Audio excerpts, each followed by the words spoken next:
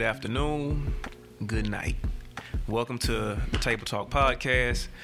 I'm Terrence Turner, your host, and today I'm very excited because I have someone special to me personally coming on the Table Talk Podcast today. He is I like to call a big figure in the community as far as the tireless work that he dedicates to the city. He's a spiritual leader, and I consider him a very personal friend. I need everyone to welcome my guest, Pastor Fred Jeff Smith. How you doing? Hello, how are you, sir? And congratulations on the new podcast. I appreciate that. I felt a little weird kind of introducing you because I personally know you. Yeah. So I was going to run through like your whole resume. Please I said, don't. we'll kind of get to that. Okay, so for people who may not know him well, I know him well. He shuns the spotlight, even though he's in a position, so to speak, but he shuns the spotlight. He just wants to do the work, and that's it. That's all he's focused on. And I can always appreciate that, too. He's extremely modest, so I'm not going to run through his resume of everything that he works on or the things that he's involved in as far as trying to better the community. I'm going to just say he's a good pastor, and I consider him a very good friend. Thank you very much, sir. So, tell me, what is going on with, we're going to dive right into it, by the way, y'all. Tell me what is going on as far as how you see the Black Baptist Church in 2020. There's a lot of things going on in 2020. Yeah. And just society in general. Tell me, how do you see the Black Baptist Church in 2020? I think that the pandemic has had a really powerful impact on the church in general, but the Black Baptist Church, the African American Baptist Church in particular. One of the things that I have been impressed by is the fact that I can still be surprised by things. I said in the most recent Sunday worship, at the end of our most recent Sunday worship, that it marked 6 months that we had been out of our regular routine of Sunday morning worship experiences. It feels doing longer. everything. Yeah, it really does. It feels long. Excuse me. But one of the things that I was very concerned about when the pandemic first hit was whether or not we would get the financial support that we needed to continue to operate as a church. And I have to tell you, I have to be totally honest, the membership of Shiloh has surprised me over the top. Historically, very good surprise. Historically, we as African Americans bring our money. Mm-hmm. I've been doing this for long. I started pastoring in 1986, and one of the things that I've learned is that we bring our money, but we don't send our money. And we in the digital age now because of the pandemic. Yeah, I mean, even more so. And so I was very concerned about whether or not we would be able to continue to do ministry under those circumstances, and how long we would be able to do ministry under those circumstances. I know that some people hold the view that the church has tireless resources, that we're just a bottomless pit of financial resources. It's not true at all. Money comes into the church, but it goes back out into the community. And so I was concerned as to whether or not we would be able to continue to do that. And Shiloh has met every expectation. Strike that, exceeded every expectation that I could have possibly had. We have not missed a beat. We have not had to let go of anyone. We've not had to stop any program that we were doing. The only thing that slowed for a brief period of time was our daycare, but that was because parents were choosing to keep their children at home. But we never had to stop. And so I'm going a roundabout way to answer your question. I'm still learning what we're capable of doing. And it's kind of refreshing to know that there are things that can happen that can still surprise you. I'm of the opinion that very little surprises me anymore. I've seen enough, been around long enough to where very little surprises me. That surprised me. The African American church, Baptist church, the traditional African American Baptist church, because we're not monoliths. Every Baptist church is unique. I think that we're doing well. I think that we're holding our own, despite the fact that we have been out of touch with one another in the traditional way for such a long period of time. I check in with friends of mine who pastor in other parts of the country. I ask them how they're doing, how their churches are doing, and their response is the same as mine. We're doing fine. God is really blessing. We're not missing a beat. So I'm very pleased about that. Now, beyond pandemic, how's the African American Baptist Church doing? I still hold that as vital as the African American Baptist Church has been to the African American community historically, that we still have some catching up to do. We're still losing younger people. Now, why do you think that is? Because I've noticed even when you speak about Shiloh, you make it a point to say there is a traditional African American church. Right. So first, maybe even tell me what, when you say traditional, because clearly there's a distinction between a traditional Black Baptist church and some would even call, maybe, I'm not sure, a new school Black Baptist Contemporary. church. Contemporary is what I call it. Contemporary churches. Contemporary African American churches, Baptist or any sort, and many of them have dropped Baptist altogether. They call themselves non-denominational, interdenominational, what have you. But contemporary churches tend to lean heavily on music as a drawing card for younger people. Younger people tend to be attracted to a more contemporary sound. See, when I think contemporary, I always think like acoustic guitars, and that just pops in my head. When I say contemporary, this is what I mean, and it's going to sound critical. I don't mean it to be critical. It's just my observation. It is music that if I couldn't tell you what the words were, you would think that you were listening to R&B or pop or something else. You definitely wouldn't get the sense that you're listening to gospel songs.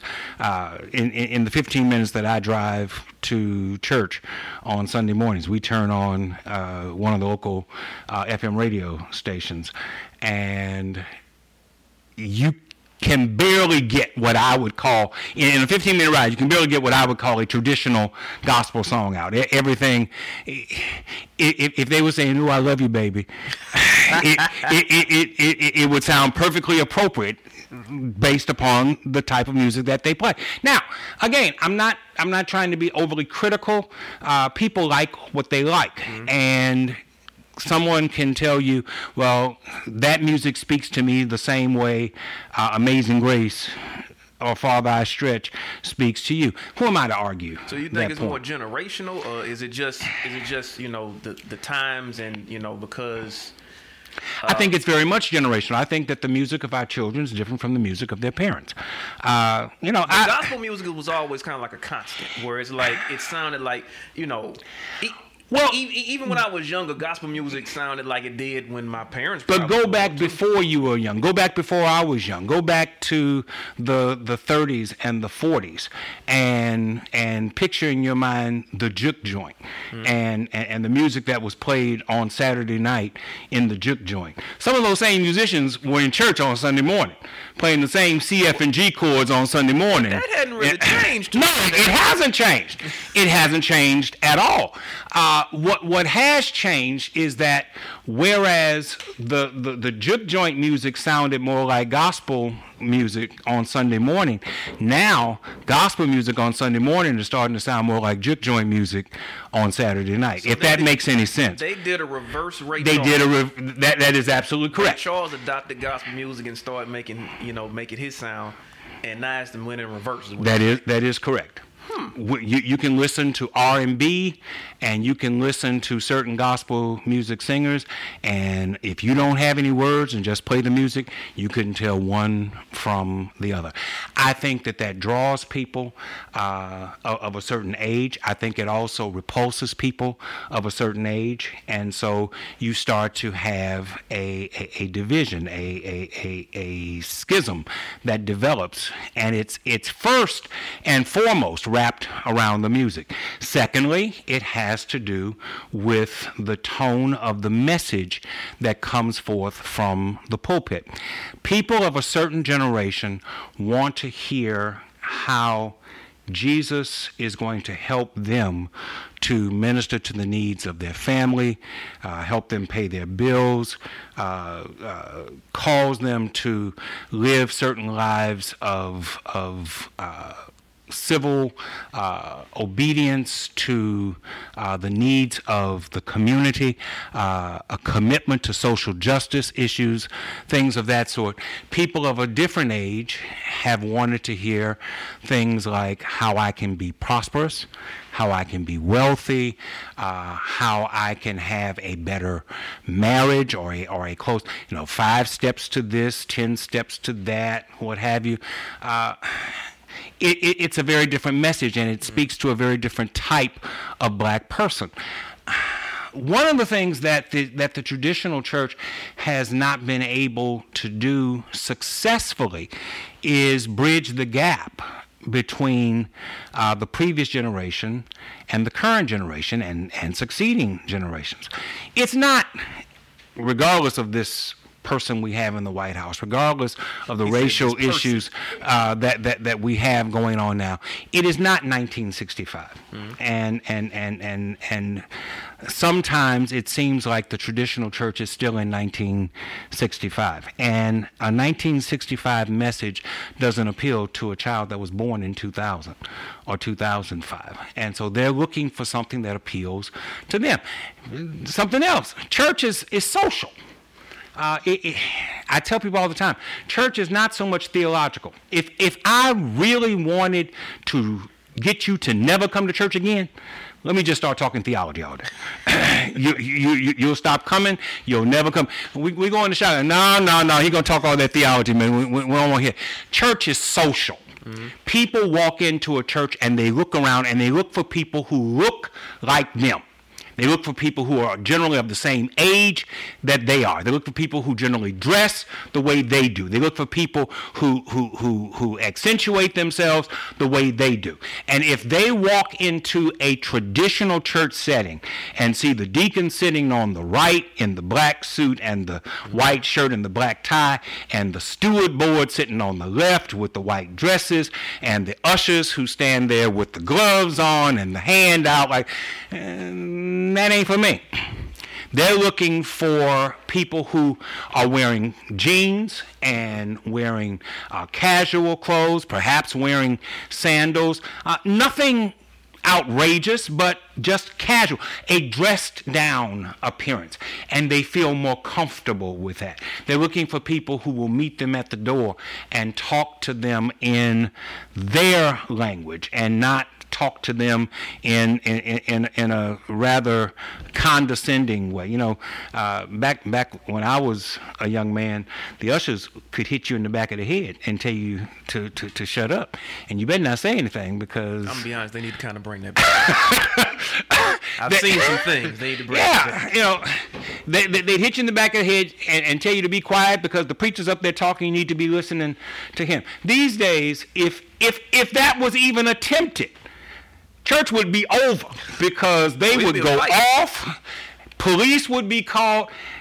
It's a different generation of people. And so church is far more a social event than it is a theological event. So I'm not trying to remove religion from it. Religion is a part of it, but people want to be around folk who look and think and talk like them. So how do you begin to bridge that gap then? Because you listen. You as a pastor, this is the setting that you're in, and you don't seem to be going anywhere anytime soon.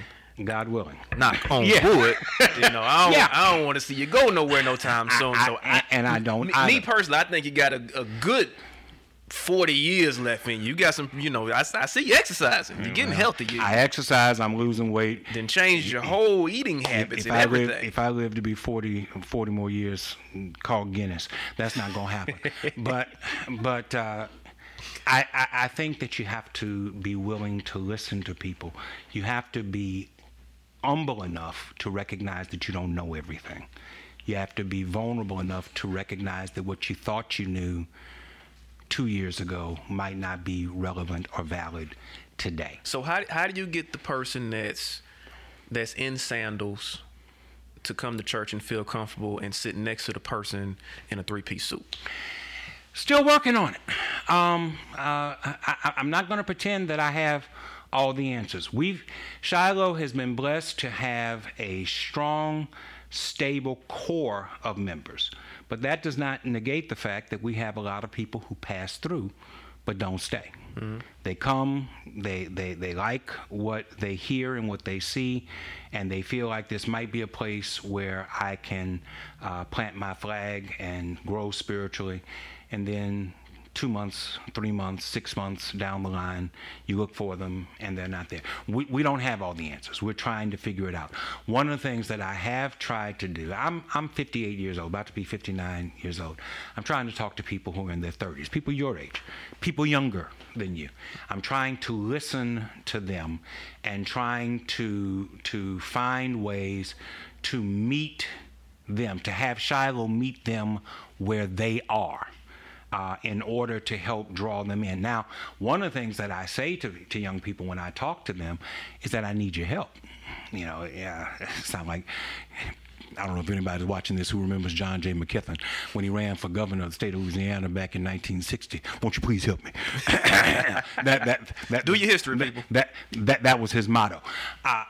I need help, because I don't always see things the way they do. I have 2 sons, 25 and 23. The 23-year-old cares little about church. He likes coming, but he doesn't have any staying power. The 25-year-old thinks that even if church is 30 minutes is too long.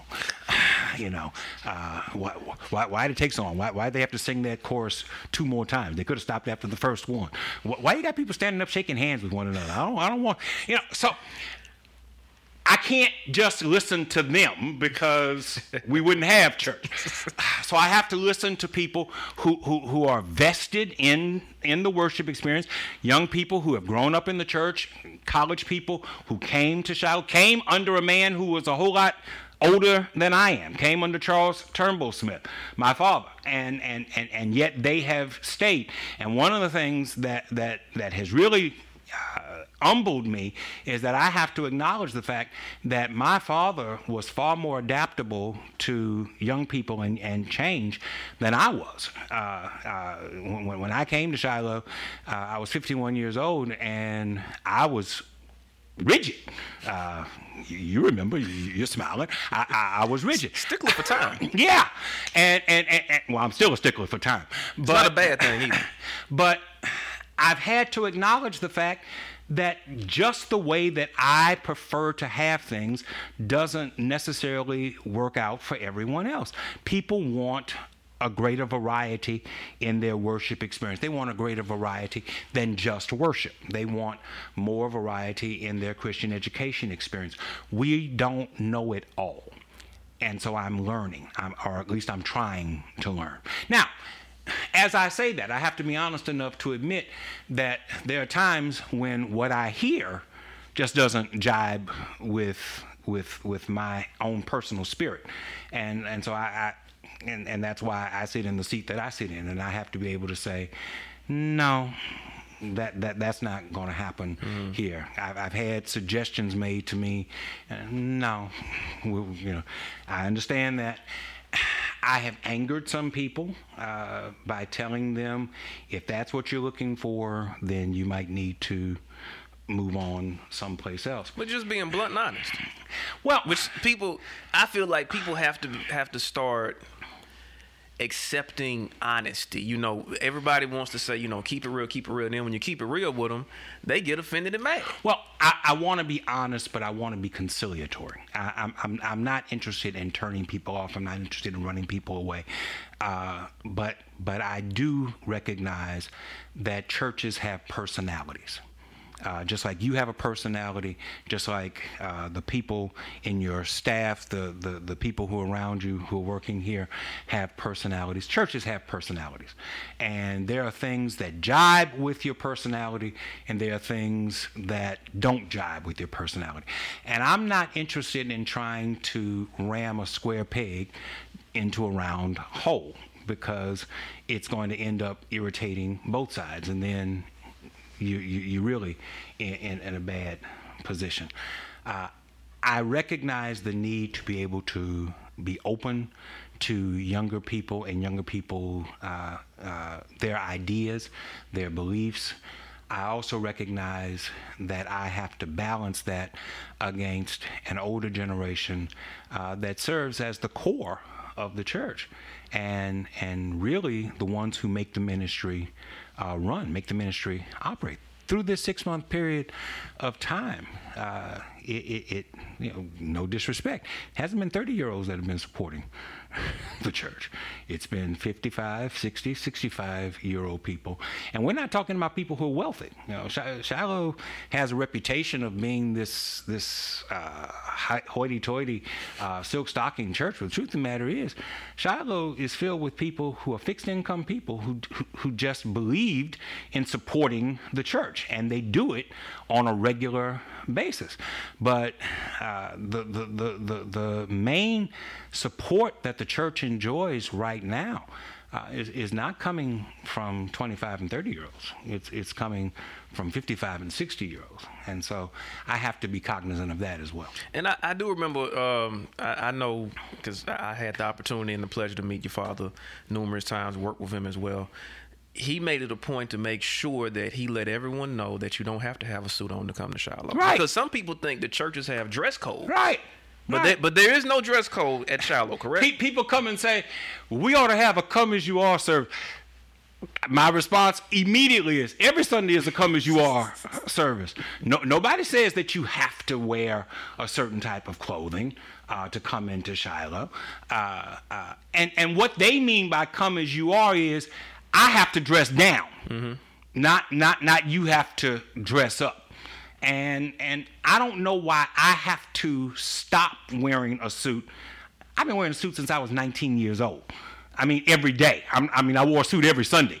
But I was a sophomore in college wearing suits to school. But just to clarify, gym class, he took the suit off, put on appropriate attire for that, and he put the suit back on. And then put the suit back on. There that you is go. Correct. So why should I have to stop wearing a suit if a suit is what's comfortable for me? My wife fusses at me all the time. You don't have any casual clothes. This is a casual clothes. As far as I'm concerned, I'm comfortable. And see, now people going to be picturing, so he go home and chill out, watch the game, fix his tie while he watching the game. I'm pretty sure he has casual clothes around the house too, people. He don't wear the suit every day. I do put on pullover shirts from time to time instead of the tie, but I'm comfortable like this. Right. I wear a suit 7 days a week. I'm not asking you to put on a suit if it's uncomfortable for you. I don't see why you have to ask me not to put on a suit when it's not comfortable. You have worked with me when we're doing the podcast, and you have watched me debate whether or not I'm going to put the coat on or leave the coat off. I've seen the guests be outside. And I will sit in the chair with the coat off and then say, wait, hold on. And then I'll go get the coat because this is me. And I should not have to apologize any more than I'm asking you to apologize for being who you are. I shouldn't have to apologize for being who I am. And what I want Shiloh to be is a church where I feel as comfortable like this as you feel dressed like you are, as they feel dressed like they are, and nobody's paying any attention to what you have on because we're there to worship the Lord anyway. And so to clarify, you can wear Stacey Adams or sandals. It's all acceptable at Shiloh. Yes. That is correct. Just wanted to put that out there. That is there correct. is no dress code at Shiloh. That is correct. Just because you see him in a suit, that don't mean you got to put on a suit. That is correct. If you see him jump off the bridge, you gonna jump off the bridge too? Don't answer that. So I kind of want to stick with the traditional Baptist church, right, because, you know, with tradition, there are things that come with that, like you alluded to with the ushers, with the gloves, and right, certain things that we've come to expect and know of the traditional Black Baptist church experience. Right. So one thing I do want to talk about, because you're a traditional preacher as well, right? Mm-hmm. And there are things that go along with that. There are people who coming up now who maybe they don't have the same traditions as far as how they present the message. Right. Do you feel like there's something that, you know, that's something that you have to now even adapt with as far as your preaching style? I do think that my preaching style needs to evolve, not necessarily change, evolve.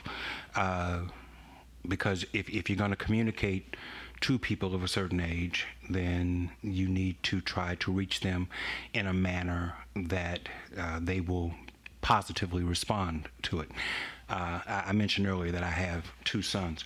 One of the things I learned, and I'd heard other people say it, but it was a revolution to me when I had my 2 sons. They're 2 years apart, raised in the same house, same rules, but you couldn't address them in the same way. You couldn't speak to them in the same way, because one responded one way and one responded another. I like to tell this joke. It's a true story, but I tell it all the time. When my firstborn did something that I didn't like, I would say, "All right, Charles, I need you to fix this. I'm gonna count to 3." And I would say 1, and by the time I said 1, he was up trying to fix whatever I wanted. My youngest son, Miles, I would say, "All right, Miles, I want you to fix this. I'm going to count to 3. I would say 1, and Miles would look at me and say 2. As if to say, what comes next? And from that, I learned that children respond differently. People respond differently. Right. Younger people don't want to be preached to in the traditional way that we have preached down through the years. I've had young people say, "Rev, I was with you right up till you started yelling." You know, and once you started yelling, you lost me. You know, I don't need to be yelled at. They don't mean any harm by that. They're simply stating they're just giving their honest opinion. Yeah. So I have to try to grow as a preacher to respond to everyone. A man by the name of McKinney and Massey wrote a book 40 years ago, 45 years ago, probably 50 years ago now, called Church Administration in the Black Perspective. And they talked about 3 general types of black church: mass church, class church, the mass class church. Quick definition: a mass church was a church filled with primarily blue-collar people, educators, things of that sort. Not wealthy, but generally there were more of them, because that was more of who black people were who went to church. They were strong on church attendance. They might not have had the same level of education of other people, but they were strong. That was the mass church. The class church was a church filled with more educated people, doctors, lawyers, things of that sort. Back then, very small number of them, but they had more wealth. They had a little bit more education than the people of the mass church, and they tended to want to worship together as well. Massey and McKinney said that the ideal church the ideal African American church was not a mass church nor a class church. It was a mass class church. And by that, they meant a church that met the needs of all classes, all groups of African American people. For my father, for Charles Turnbull Smith, church administration in the black perspective was right next to the Bible as far as how he believed that a church should evolve, how a church should grow. And he tried to tailor his preaching to the mass class model. He wanted to give scriptural background, textual criticism. He wanted to sprinkle in a little bit of his educational background, but he also wanted to tell you the Lord's going to make a way somehow. And before he got through, he was standing in the middle of the aisle saying, yes, he will, yes, he will. And your daddy would move too. Yes, he would. Yes, he would. We're going to talk about that another time. But in that, he was able to draw to everyone. The entire worship experience was geared toward everyone. There was liturgy at the start of the worship. There was a responsive call to worship and a responsive reading. There was a confession of faith, what we now call the confession of renewal. There was always an anthem every Sunday morning. There were 3 musical selections every Sunday morning. The first one was always an anthem. The second one was always a fast gospel song. The third one was always a slow song that was getting you ready to preach. You knew that's what you were going to. But the whole idea was to appeal to everyone. You start off by singing, "The Lord is my light and my salvation." You ended up by singing, "Father, I stretch." And the whole idea was to draw for everyone. The preaching style was to draw for everyone. You asked me, what is it that I think that I need to do? I need to learn how to draw to everyone, and I need to learn how to re-identify who everyone is. Not everyone is going to appreciate a traditional sermon. Some people just want you to talk to them. In fact, I'm talking too loud for some people right now. They want me to lower my tone and just talk to you in a more... He just has a powerful voice. Go online. And this is the other thing. People are exposed more now to different types of things. You don't have to go to a convention anymore to hear different styles of preaching. You can go online and you can hear whoever, wherever, whatever you want to hear. And people will come back and say, well, I like him because of what he talks about. I like him because of the way that he presents himself. And so I spend time learning. I spend time listening to other preachers, and it's not so much the construct of the message, the content of the message. It's more the construct of the message. I said that wrong. It's not so much the content as it is the construct. People need to hear the truth in a way that they can receive it, and it doesn't invalidate the truth if you put it in a form that people can receive. What is it that Mary Poppins said? A spoonful of sugar helps the medicine go down. People want it a certain kind of way. My job is to get the message to you. Right. My job is not to say, doggone it, you gonna take it this way or else you ain't gonna get it. Eat the cake, Anna Mae. Exactly. That's not my job. My job is to find a way to make the cake pleasing and palatable to you. Don't just shove it in their face. That's right. Okay, so he is not the Ike Turner preacher. He gonna try to make it where you gonna like the cake. So with that, as far as you're constantly trying to learn. Yeah. Because you want to be that mass class church. Yes. We've had conversations about this, and you've said these things publicly as well too. So I'm kind of sticking with that, but I'm also kind of rerouting just a bit because we're talking about the Black Baptist Church. There's been,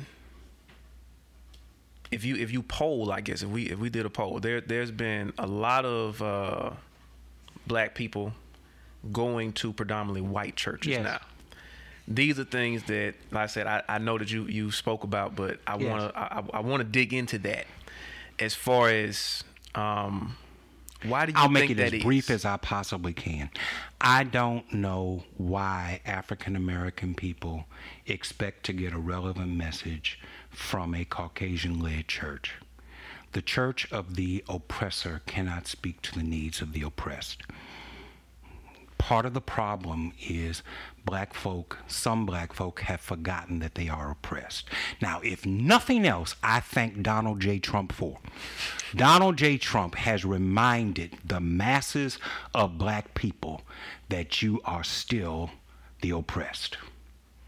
You are still considered by many, to be second class. But what do you think the appeal is for them for that?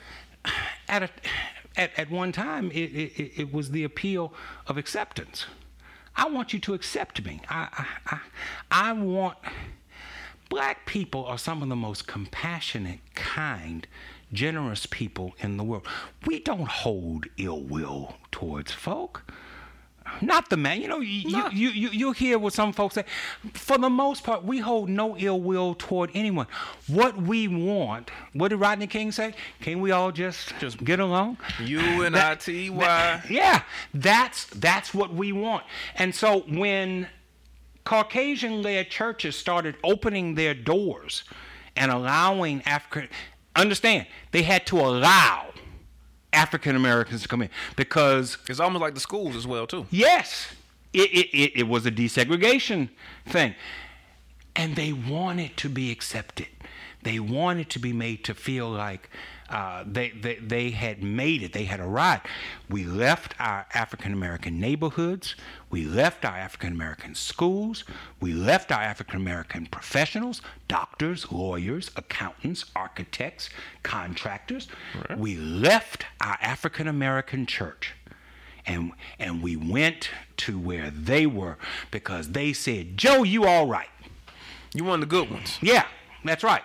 And so they looked for that kind of acceptance. And they were drawn in by this whole idea, which for many of us, we had not been exposed to. This whole idea of gifts of the Holy Spirit. You know, because all of this was happening at the same time.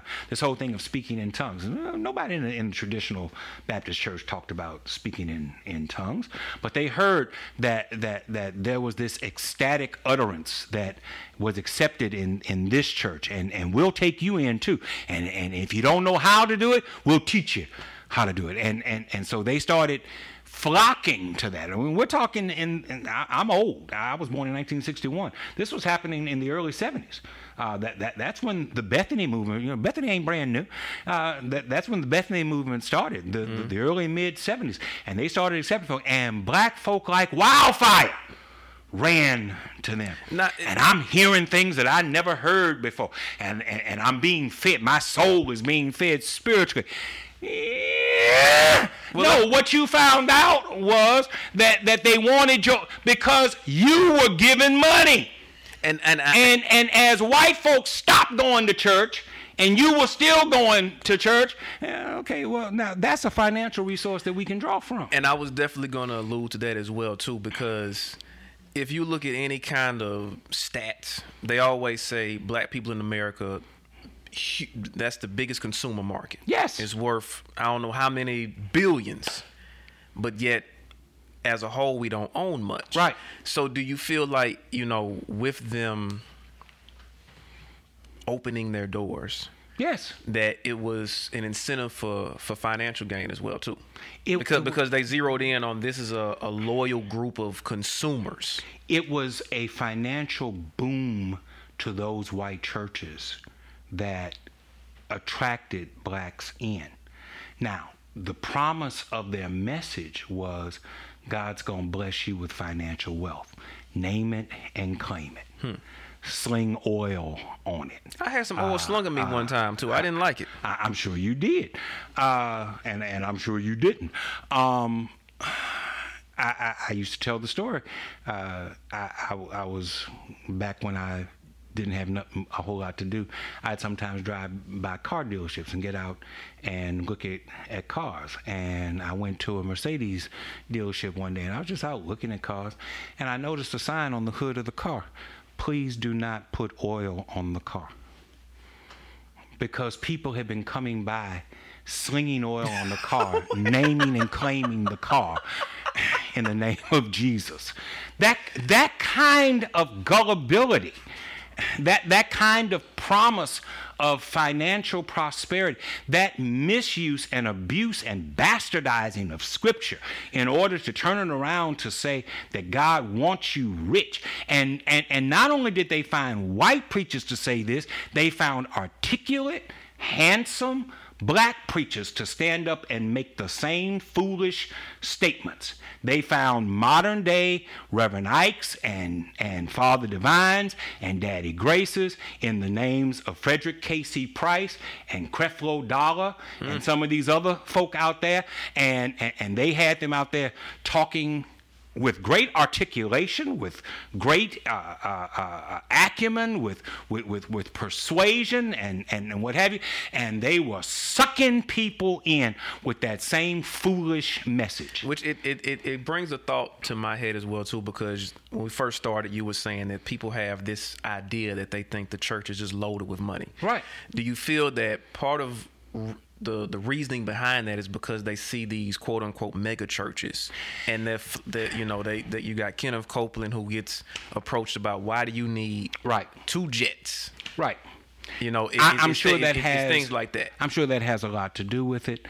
All I can tell you is that the average church in America, white, black, Hispanic, has between 50 and 75 members. That's the average church in America. 50 to 75 members. They don't have a staff. The pastor is usually bivocational, and if you want to be honest about it, usually trivocational, trying to make ends meet. That means he got 3 jobs, y'all. That's the average church. You don't see that on television. What they promote is the health. That's like the Publishers Clearinghouse thing. You get $1,000 a week for life. All you got to do is sign up. Everybody wins. That's like the Powerball numbers up there. Pyramid scheme. Just go buy your ticket, and it's yours. They promote what they want to promote, but they also conceal what they want to conceal. Most churches are poor. Most churches struggle. And if churches have a heart for ministry, if they have a heart for what my father used to call holistic ministry, which is the framework around which Shiloh is built, then money is not seen as something to be gained. It's seen as a commodity to be utilized. And so money doesn't stay with Shiloh. Money passes through Shiloh, and we serve as a distribution center to meet the needs of people. We feed the hungry. We clothe the naked. I'm not saying this arrogantly. I'm saying it as a matter of fact. We clothe the naked. We provide jobs to people. Shiloh Missionary Baptist Church is probably one of the largest minority employers in the city of Baton Rouge. We employ 60 people at Shiloh. 60 people. A black church employs 60 black folk at Shiloh. 60 people eat because of Shiloh Missionary Baptist Church. 60 families have houses, roofs over their head because of Shiloh Missionary Baptist Church. That's not bragging. That's just a matter of fact. But it's because money passes through and is funneled into appropriate places. We give tens of thousands of scholarships every year to people, and not everybody who receives a scholarship is a member of Shiloh Missionary Baptist Church. We believe in service. We believe in what Jesus taught. As I have loved you, so should you love one another. We don't believe that the pastor should live on one level and y'all should be aspiring to be where the pastor is. Come pay my bills sometime if you want.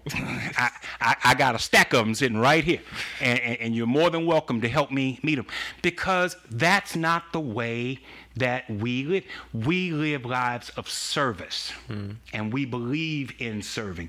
Now, we believe that we should exercise discipline. We believe that we should properly exercise good stewardship with the resources that God puts at our disposal.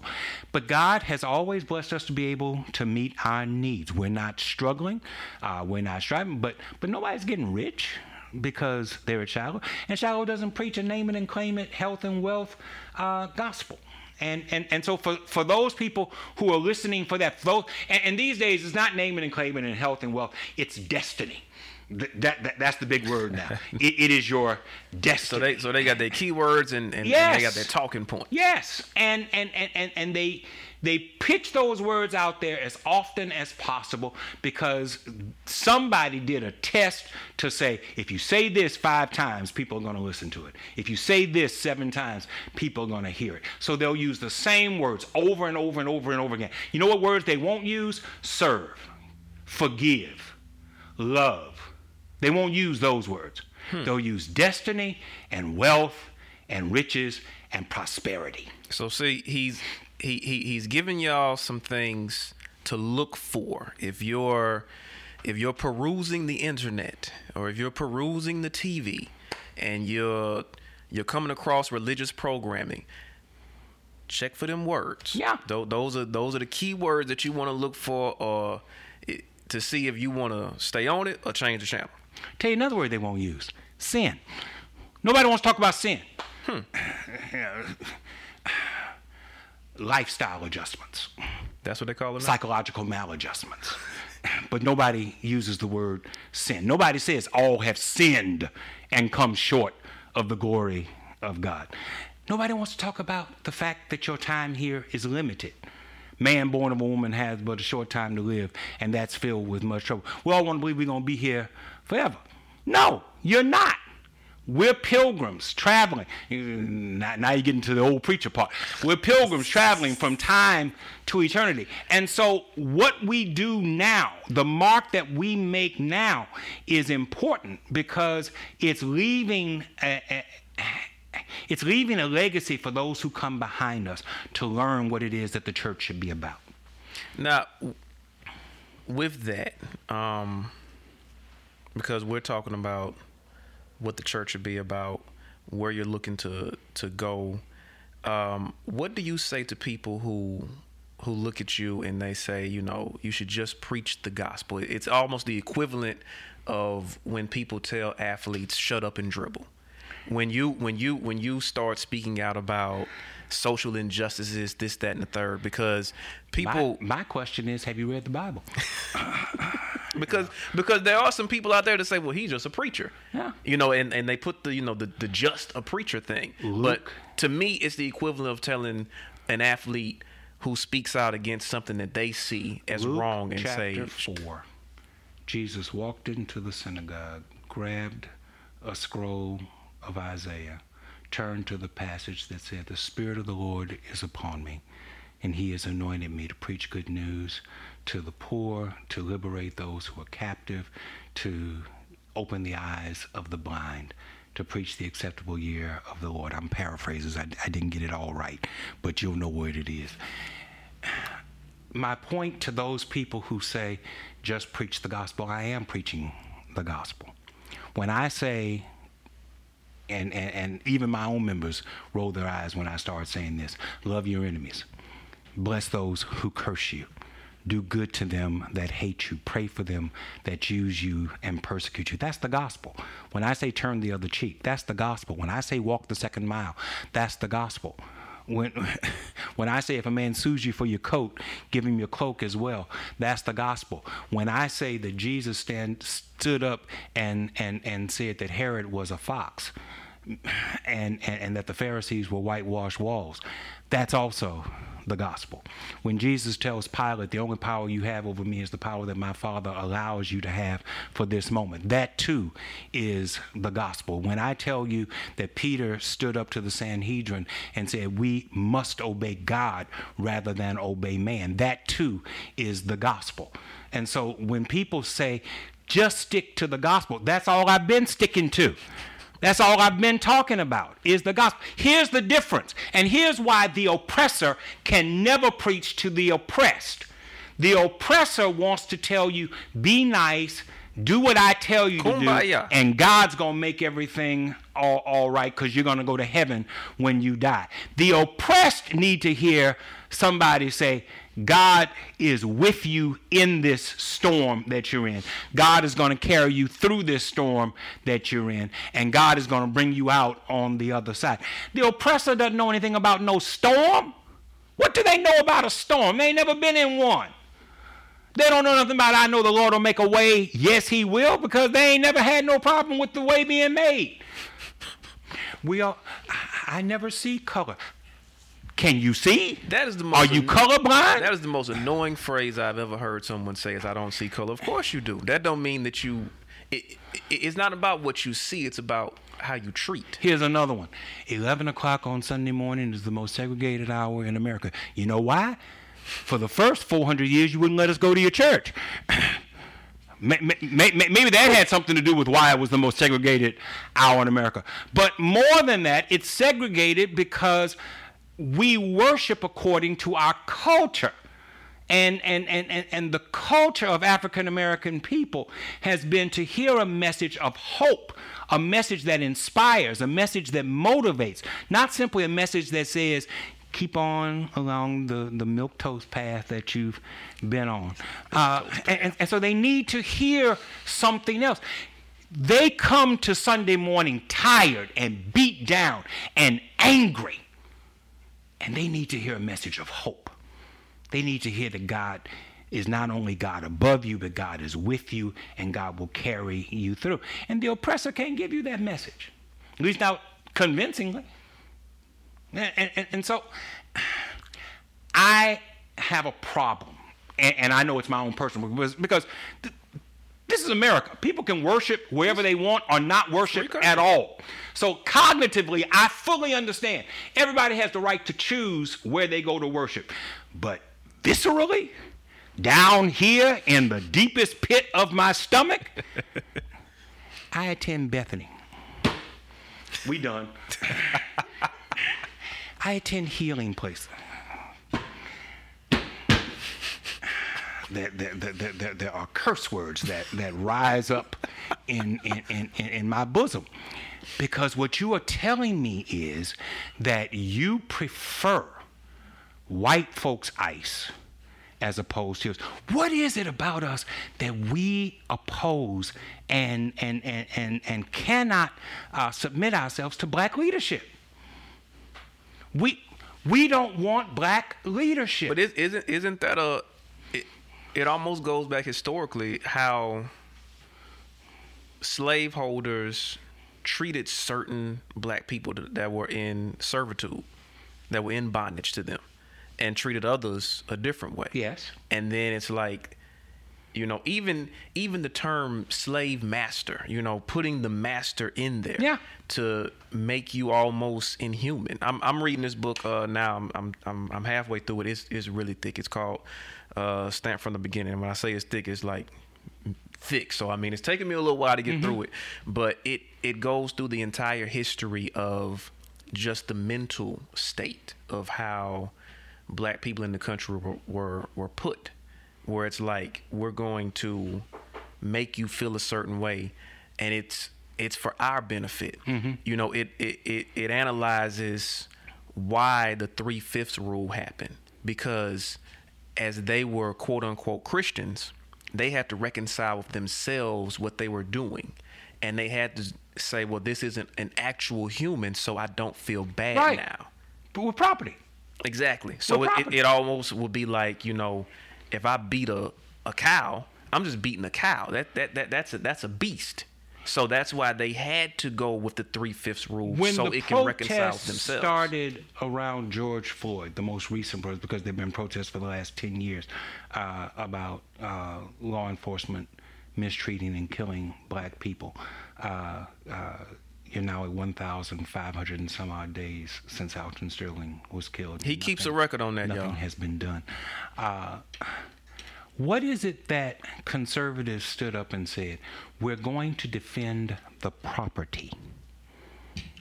We're going to defend the property. Property has a higher priority on our agenda than people. And so all of this Black Lives Matter thing that you all are spouting out there, that has to take second place to the property. We're going to stand up and defend our property. You have congressmen in this state who stood up and said, I have a gun and I will use it in order to defend property. This crazy kid who shot that man in Kenosha. In Kenosha. He was defending a gas station. And he wasn't even from there. And he wasn't from there, and nobody asked him to defend it. Nah. With a machine gun. Because he felt like the property was more important than people. It's deeply rooted in who we are. And when I say who we are, who America as a nation is. And once again, it's one of those areas where there can be no compromise. White folk, on the whole, not saying every white person fits into this category, but white folk on the whole place a higher priority on property than they do people, unless it's their people. Oh, yeah, when it's their people. When it's their people, it's an entirely different thing. The tribalism in this nation, the divisiveness, I used to always say divisiveness. They say, no, it's not divisive, it's divisive. The divisiveness in this nation is tragic, because it's division wrapped around basic ideas of right and wrong that separate us from other classes, other races, other cultures of people. In America, black folk by and large value life over everything else. You can't say that about everybody else. Which is why we want children to be born, but we don't want to help them to live. And it's also why certain people have no problem putting folk to death. The death penalty is legalized murder as far as I'm concerned.